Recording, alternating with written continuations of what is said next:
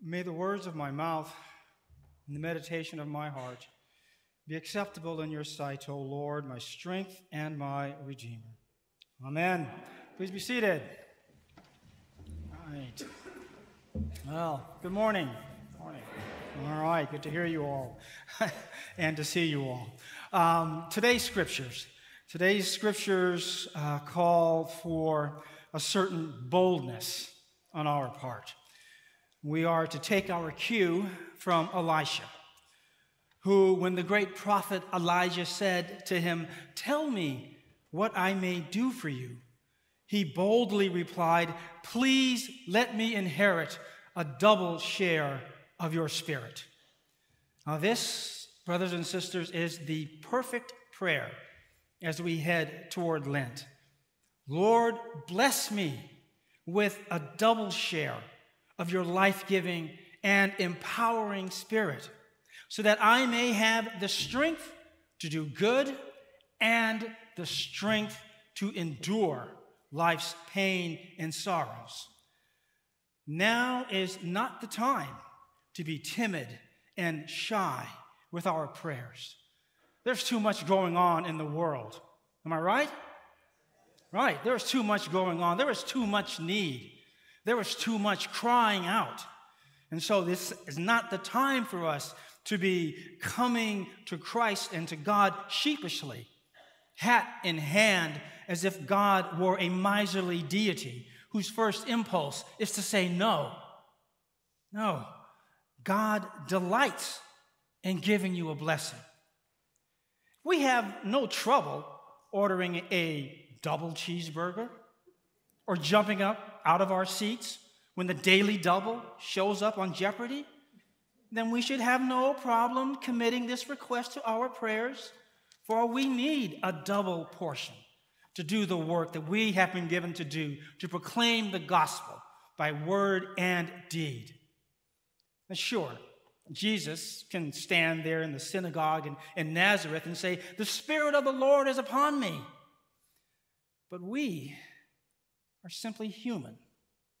Like Elisha, we aren't great prophets. We need a double portion. We need extra. So let us be bold and confident in our prayers. We have already received the great revelation that is yet to be revealed to the disciples in today's gospel story. We know of the resurrection, but today finds us at the transfiguration, which is the high point of Epiphany, the consummation of the journey that we began in Advent. In a sense, brothers and sisters, we can think of today as if we have climbed up a long mountain, coming up to this point. As I say, a journey that began in Advent and then continued through the Christmas season. Early last month, the wise men arrived, drawn by a star and prophecies. A king had been born, but they did not find him in a palace. They found him in a manger. John baptized him in the Jordan River, which is going to be very important for us to consider in today's sermon and in the scriptures that we have.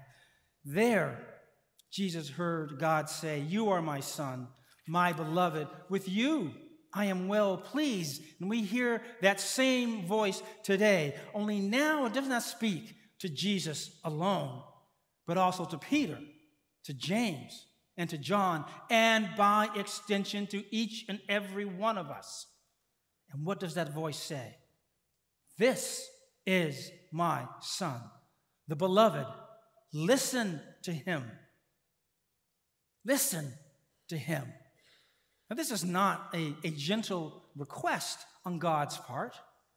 This is not sort of a take it or leave it suggestion, listen to him, maybe not listen to him, do whatever the heck we want to do. This is an imperative statement. Listen to him, not only to what he says, but to what he does. He does not linger on the mountain, for there is work to do. The world awaits with all its sorrows and suffering, and yes, its desperate cry for hope. A few verses after today's passage. And I always want to sort of lift up sometimes that, the scriptures that we get in the lectionary, sometimes they cut things off just before the real meat sometimes happens. But just a few verses after this passage, we're talking about the work that is to be done. Jesus will hear the pleas of a father whose son is tormented by painful convulsions. The father will say, "If you are able to do anything, have pity on us and help us."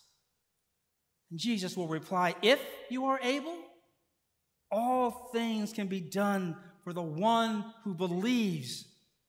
And then the father cries out, as any parent would, as any beloved friend or partner would, indeed, as anyone whose faith has wavered in the face of overwhelming misery and disease and sorrow, as anyone would, cries out, he says, "I believe, yes, Lord, I believe, but help my unbelief. Relieve my child, my friend, my beloved." Has anyone ever been in that position? Racked by whatever the circumstances is, and you are a person of faith, and you are strong, and you are in the Bible, and you are coming to church, and yet you are confronted with something, and you say, "Lord, I believe, but help me. Help my unbelief." And so there is healing. And that is the work of Christ. That is part of the work that is given to us to heal our sorrowed and broken world. You can see, given all that, why we need a double portion of the Spirit.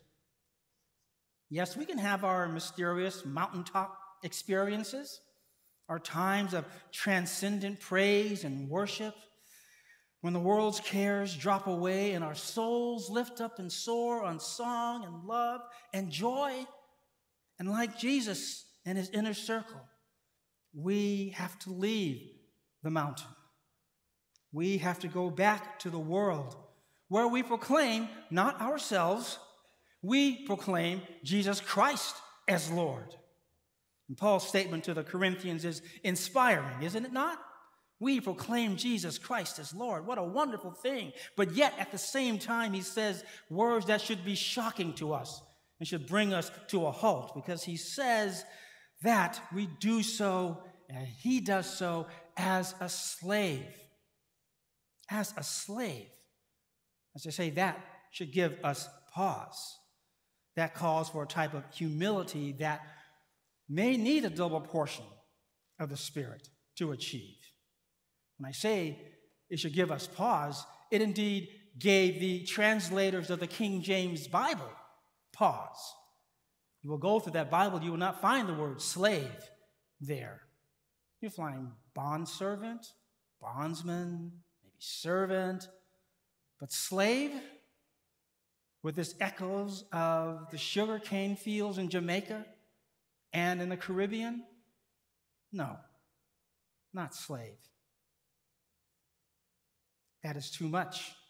That is the shock of the gospel that sometimes we disregard and lay aside and don't feel its impact. And so we have to be bold, gathering this all up, bold in our request. We come to the Lord in prayer and perhaps hear in our souls the words of Elijah. Tell me what I may do for you. Tell me, the Lord says. Don't hold back. Elijah's request is bold, a hard thing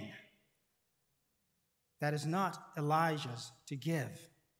That role belongs to God. We find these two today, as I said earlier, in no ordinary place. This is a liminal space. This is the Jordan River, a holy place where they can move from the promised land and return to the land of the ancient 40-year wandering. This is where Joshua and the priests carrying the Ark of the Covenant stepped into the river and stopped the flow of water so the Israelites could pass on dry land.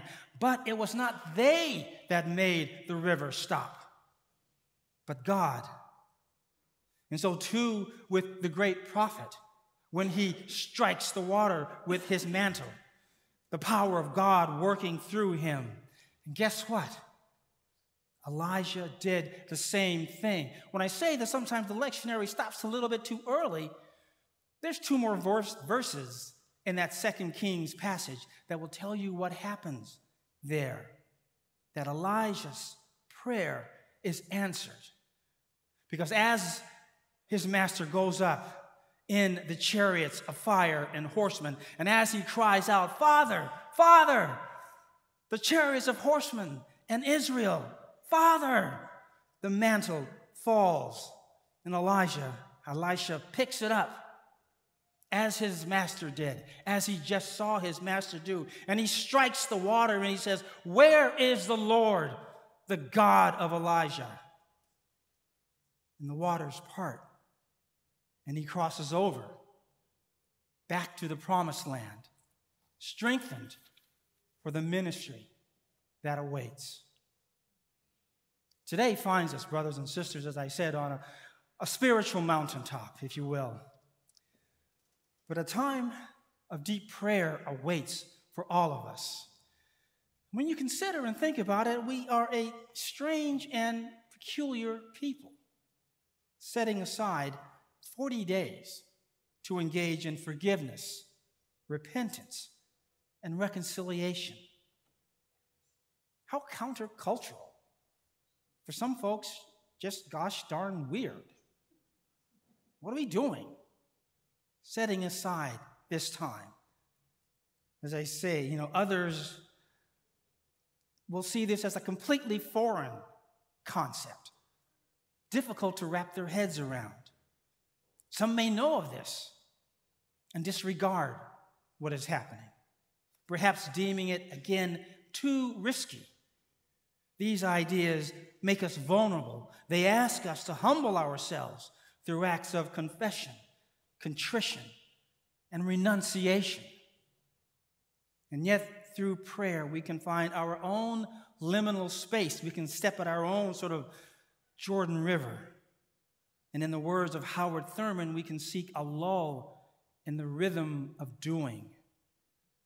Thurman goes on to quote these words from George Fox, the founder of the Quakers. "Be still and cool in thy own mind and spirit, from thy own thoughts, and then thou wilt feel the principle of God to turn thy mind to the Lord, from whence cometh life." In these quiet moments, we can pray the words spoken by Elisha on that distant day by the Jordan River. We can be bold in our prayers. Say, the Lord wants us to be bold, doesn't want us to come timidly with hat in hand, whispering, shyly, almost afraid, but be bold in our prayer and say with conviction, "Please, Lord, bless me with a double share of your Spirit," and know that as was done on that ancient day, he will do it, and you will be strengthened to do the work that you have been given to do, to endure the sorrows that may come to you, but to always walk in the light of his Son, our Lord, Jesus Christ. Amen.